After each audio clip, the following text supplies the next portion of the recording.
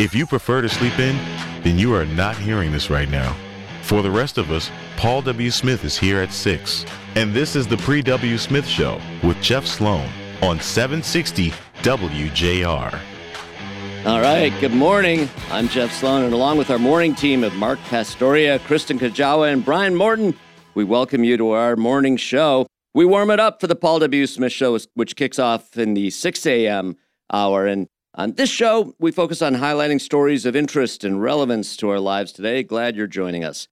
Now, to get things rolling this morning, it's been a little over 2 years now since the start of the pandemic. And while we're not entirely out of the woods yet, there's no question that there's been improvements in vaccines and boosters that not only help prevent the vaccine, but actually help reduce the severity of it, even death in some cases associated with the virus should you become infected. And these new treatments are proving really effective as well. So I had an opportunity to speak with Tina Saey. She authored a new story in Science News recently about the current status of the virus and the advancements in these new treatments. And I asked Tina, while I said, look, Tina, we've made great progress, but we're not entirely beyond this thing yet, are we?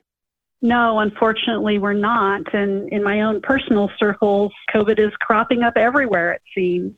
You know, and we really did think we were ahead of it, with all of the vaccines now administered and the boosters and all the rest of it. It really seemed like we were at least, psychologically anyway, getting ahead of it. And then we come to find out all these variants. This virus has been very effective at manipulating its own construct so that it can avoid the impact or the effect of the vaccines. Is that really what's at play here, these variants? The variants are part of it. These Omicron variants each have some additional little mutations that allow them to slip past the immune system. And that means that they can cause infection. The other part of the equation is that now everybody is tired of all of the measures that we had to take for the past 2 to 3 years. So, people are not wearing masks as much anymore. I saw a statistic saying that cases have increased 200% since the mask mandate on transportation was lifted. So that tells you that human behavior is part of the equation. Right. So the advantage in both cases inures to the virus, unfortunately. In the one case, in order to avoid the impact of the vaccines, these viruses, just in layman's terms, as I understand it, essentially what they're doing is these viruses are mutating. The vaccines basically train your body to attack a certain virus of a certain very specific type, but a slight mutation here or there may not get detected or the trained, help me out here, but the trained antibodies aren't effective in going after that particular form of the virus. So they're able to get through the line of defense. Is that essentially what's happening here? Yeah. So what happens is that, the virus is accumulating these mutations. It's not doing it on purpose. It just happens whenever the virus replicates itself. Sometimes there are mistakes. And sometimes those mistakes are to the virus's advantage. Right. Those mistakes are the ones that are able to slip through, so they survive and replicate, and that's why we see new forms. Exactly. And what's happening with the antibodies is that we have this whole spike protein, which is the one that the virus uses to get into our cells and infect us in the first place. And when we've gotten infected or when we've gotten vaccines, we've built up antibodies that will glom on to certain parts of that spike protein and then prevent it from picking the lock to get into our cells.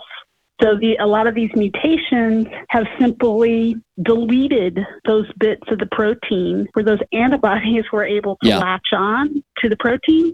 So, the antibodies are still there. They just can't do anything against the virus.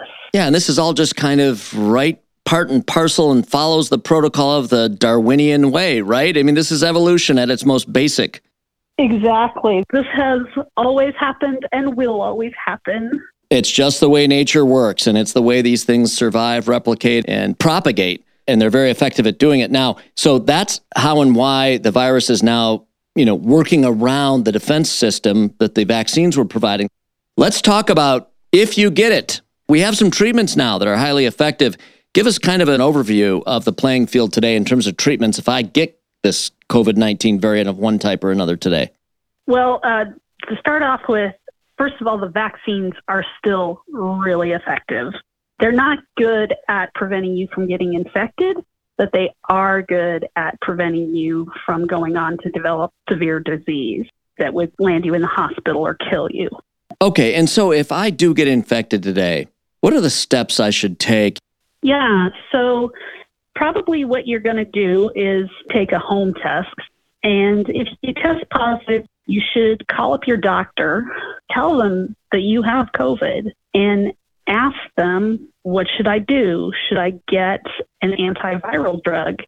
Most likely what they would prescribe you is something called Paxlovid. That's an antiviral that inhibits an important enzyme that the virus needs to replicate itself. And that's been really, really effective. It's been about 89% effective at reducing hospitalization and death in the clinical trials.